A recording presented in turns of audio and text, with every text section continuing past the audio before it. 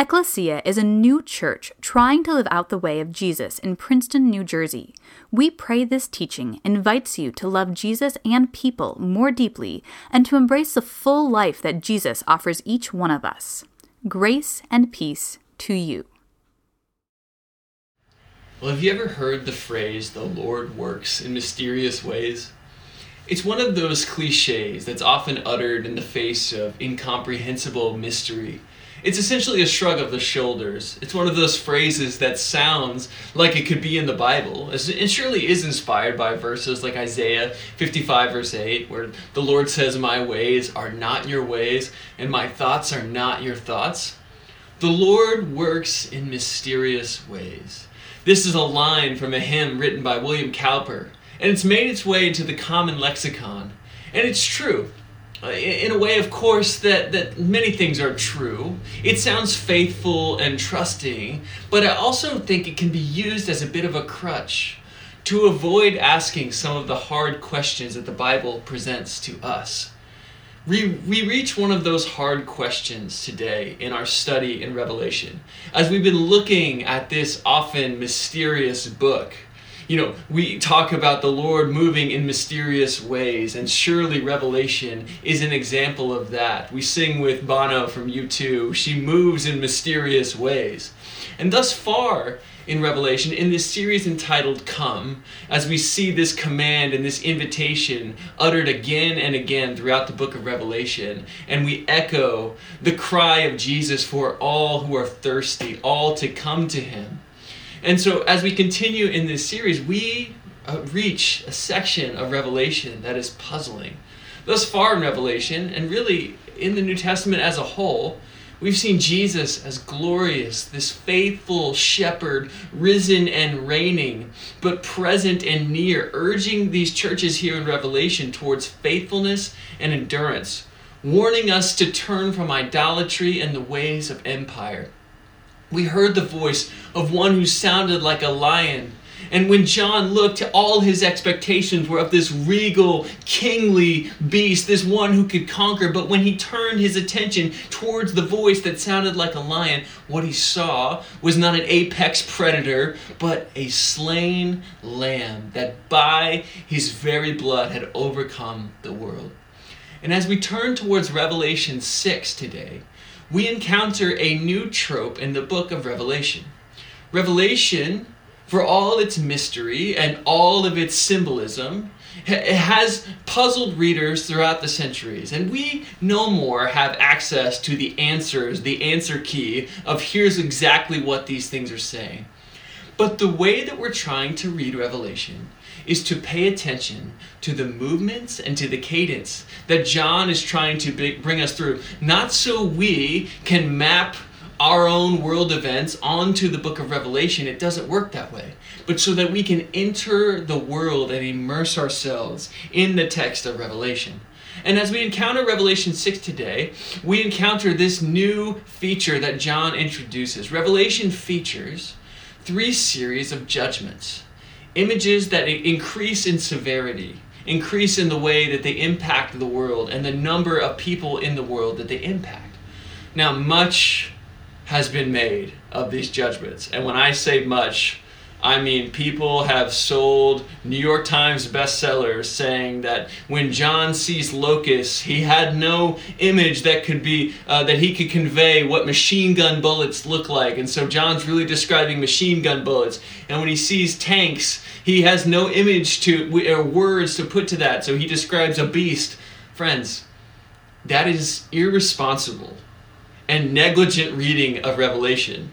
It might work out to be true, but there is nothing in the text that would lead you to believe that any of that could be on John's mind. And so much has been made, many books have been sold by trying to contort and distort Revelation. And many people, because we live in such a broken world, there are catastrophes all around us. We talk about 2020 being hard and difficult, but go back to 2019. Look at the top stories that were happening there, the earthquakes, the natural disasters, the pain and suffering of people. 2020 is unique for sure, but 2019, if you look at the top stories on Google, was not much better.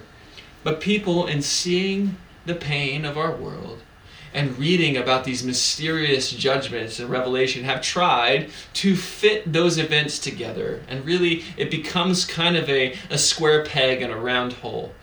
And as we move through the texts in this series, where we will encounter some of these texts, I want to frame these for us as we begin. Richard Bauckham, one of the most preeminent Revelation scholars that we have, says about these judgments, he says the point is not to predict a sequence of events. The point is to evoke and to explore the meaning of the divine judgment, which is impending on the sinful world. Today we're going to look at one series of these judgments.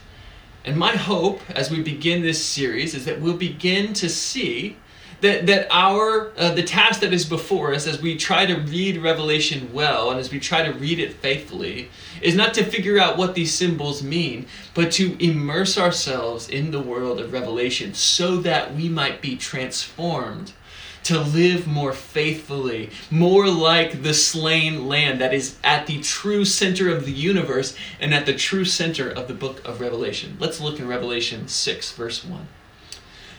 John says, "Then I saw the Lamb open one of the seals, and I heard one of the 4 living creatures call out as with a voice of thunder, 'Come.'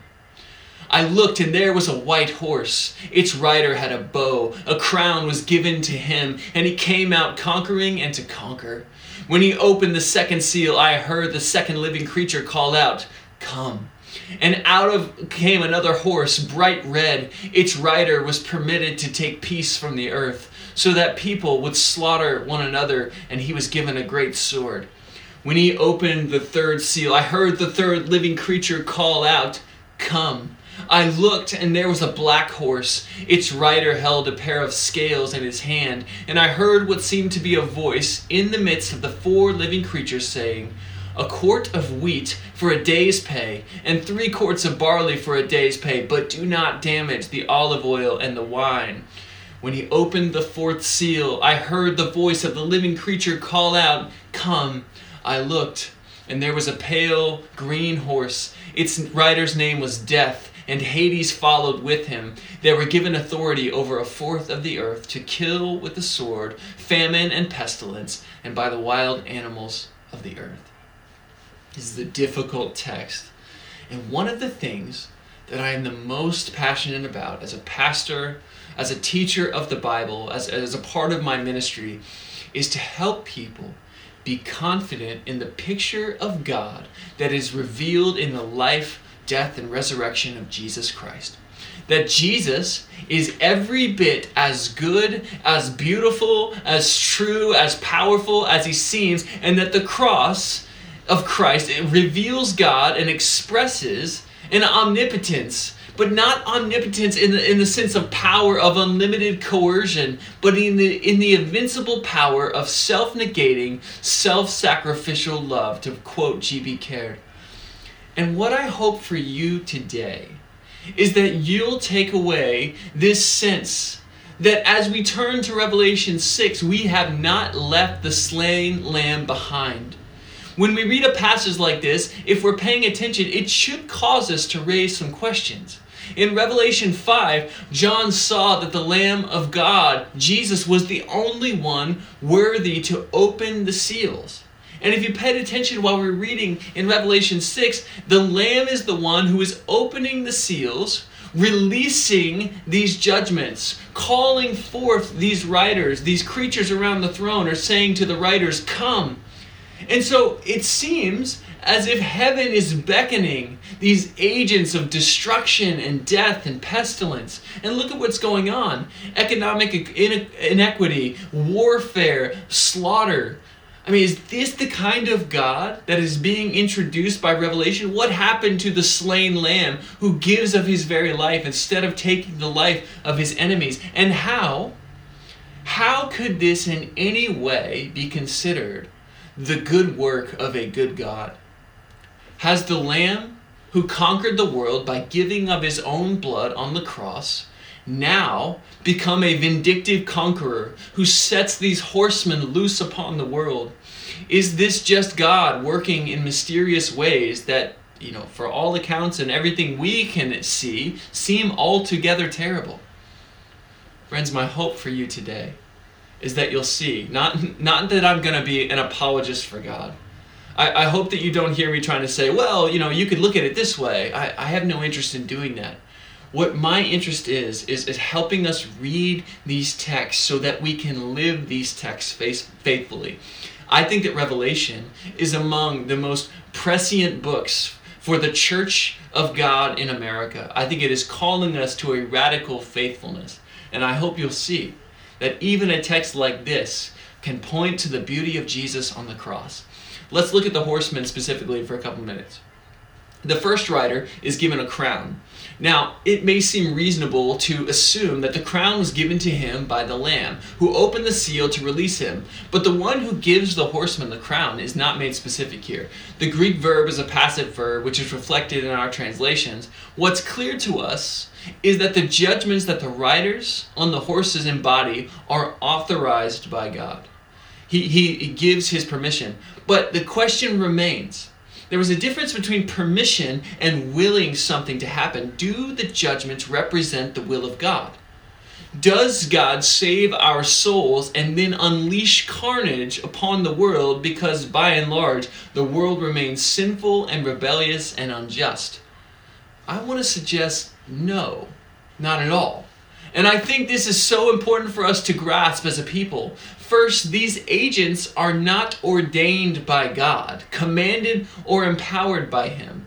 Rather, the verb here suggests divine permission.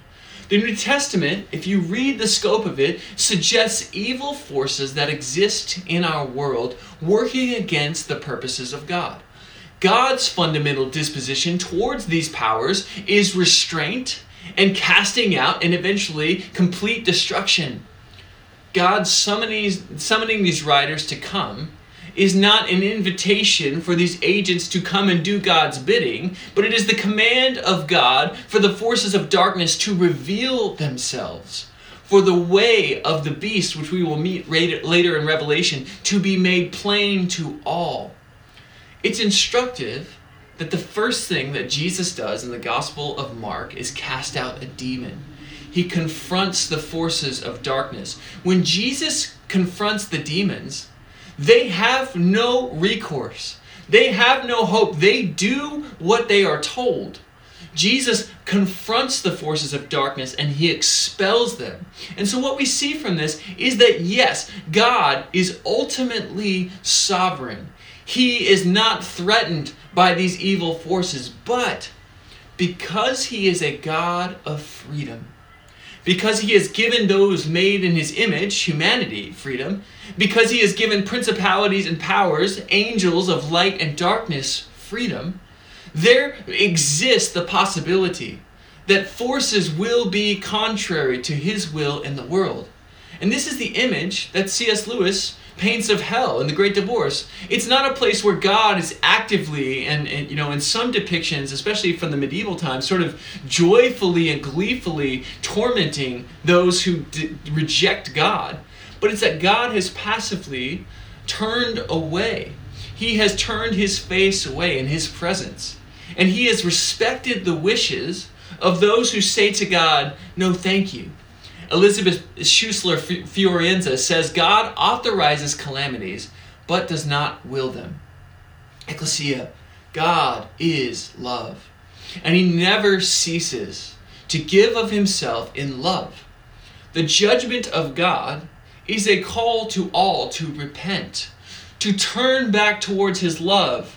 It exposes our contingent lives, the way that we are not as self-sufficient and as rational as we would think that we are.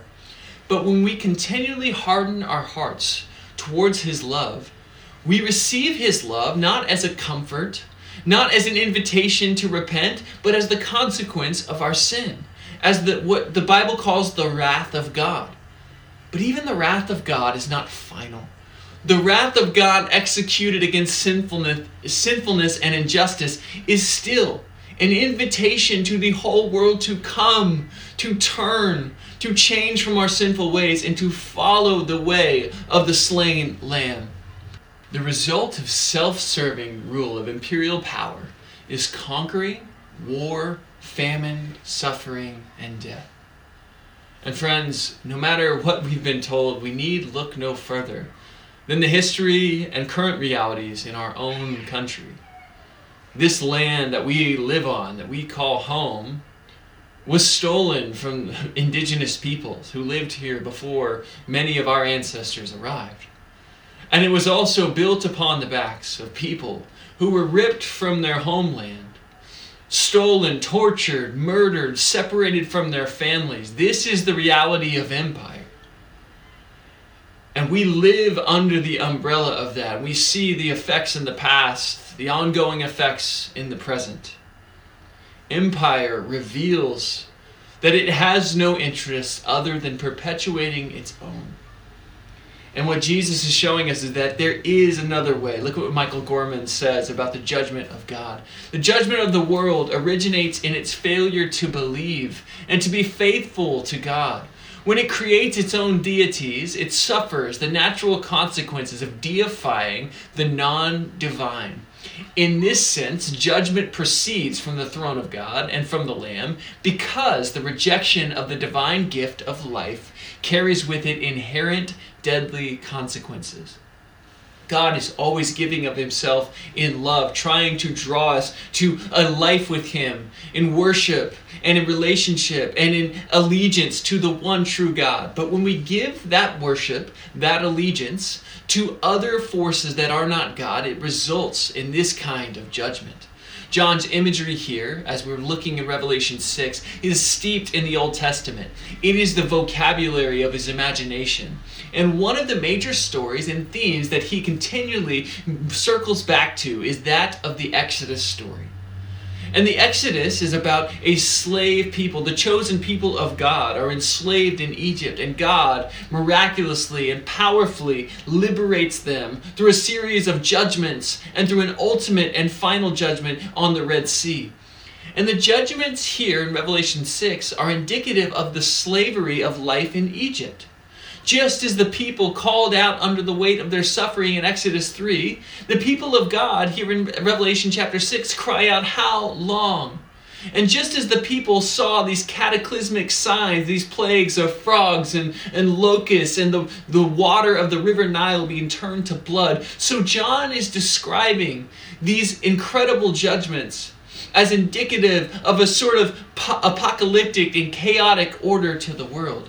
And the sixth seal, as John describes its opening in Revelation chapter 6, brings these kind of cataclysmic events. The sky blacked out, earthquakes, and the kings of the earth are powerless in the face of all of it. And as the judgments continue to unfold, we move towards Revelation 7, and we see there the explicit language of a new Exodus. As the plagues continue to befall the people of God, God is restraining the destructive forces of judgment. Look at Revelation 7, verse 3. "Do not damage the earth or the sea or the trees until we have marked the servants of God with a seal on their forehead." Verse 4, "And I heard the number of those who were sealed, 144,000, sealed out of every tribe of the people of Israel." John here describes how God is preserving his people in the midst of these kinds of judgments. Even though the world is being judged for its sinfulness, for its idolatry, and even in that judgment is being called back to the very heart of God, God says that in the midst of all of that, he will protect his people.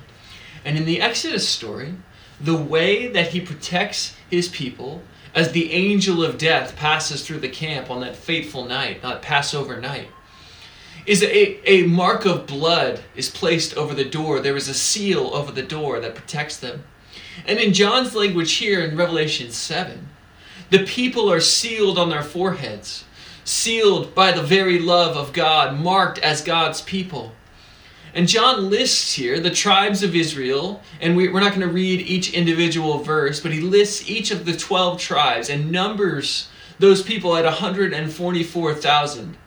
This counting of the people is reminiscent of the military censuses that were often taken by the ancient kings of Israel. You can see these in Chronicles and in the book of Numbers. 12 in the book of Revelation is a symbolic number for the people of God. There were 12 tribes of Israel. Jesus had 12 apostles. 12 is a representative number for God's people.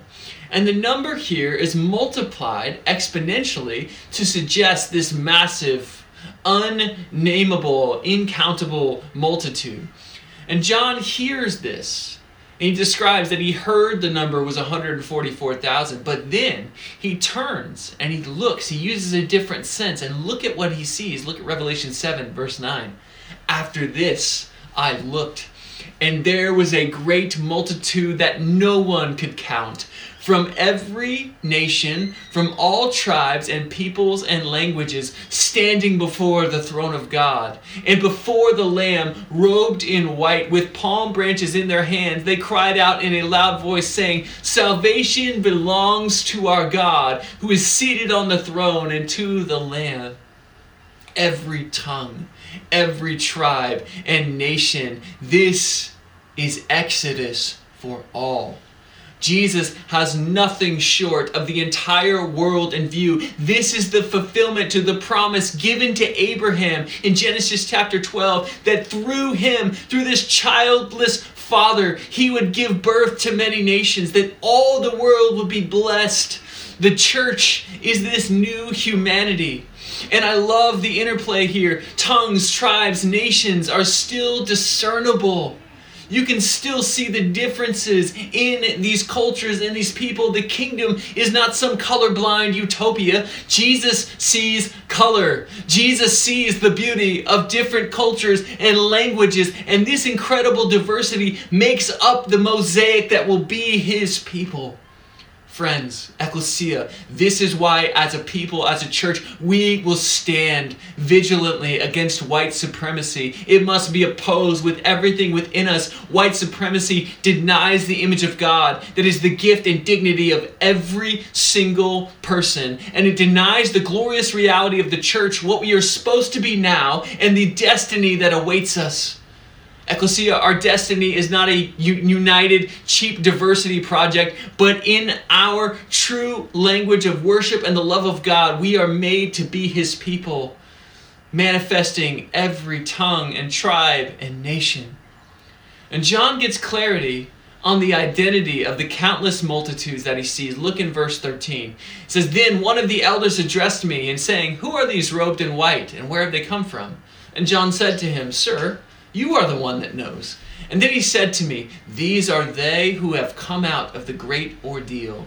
They have washed their robes and made them white in the blood of the Lamb.'"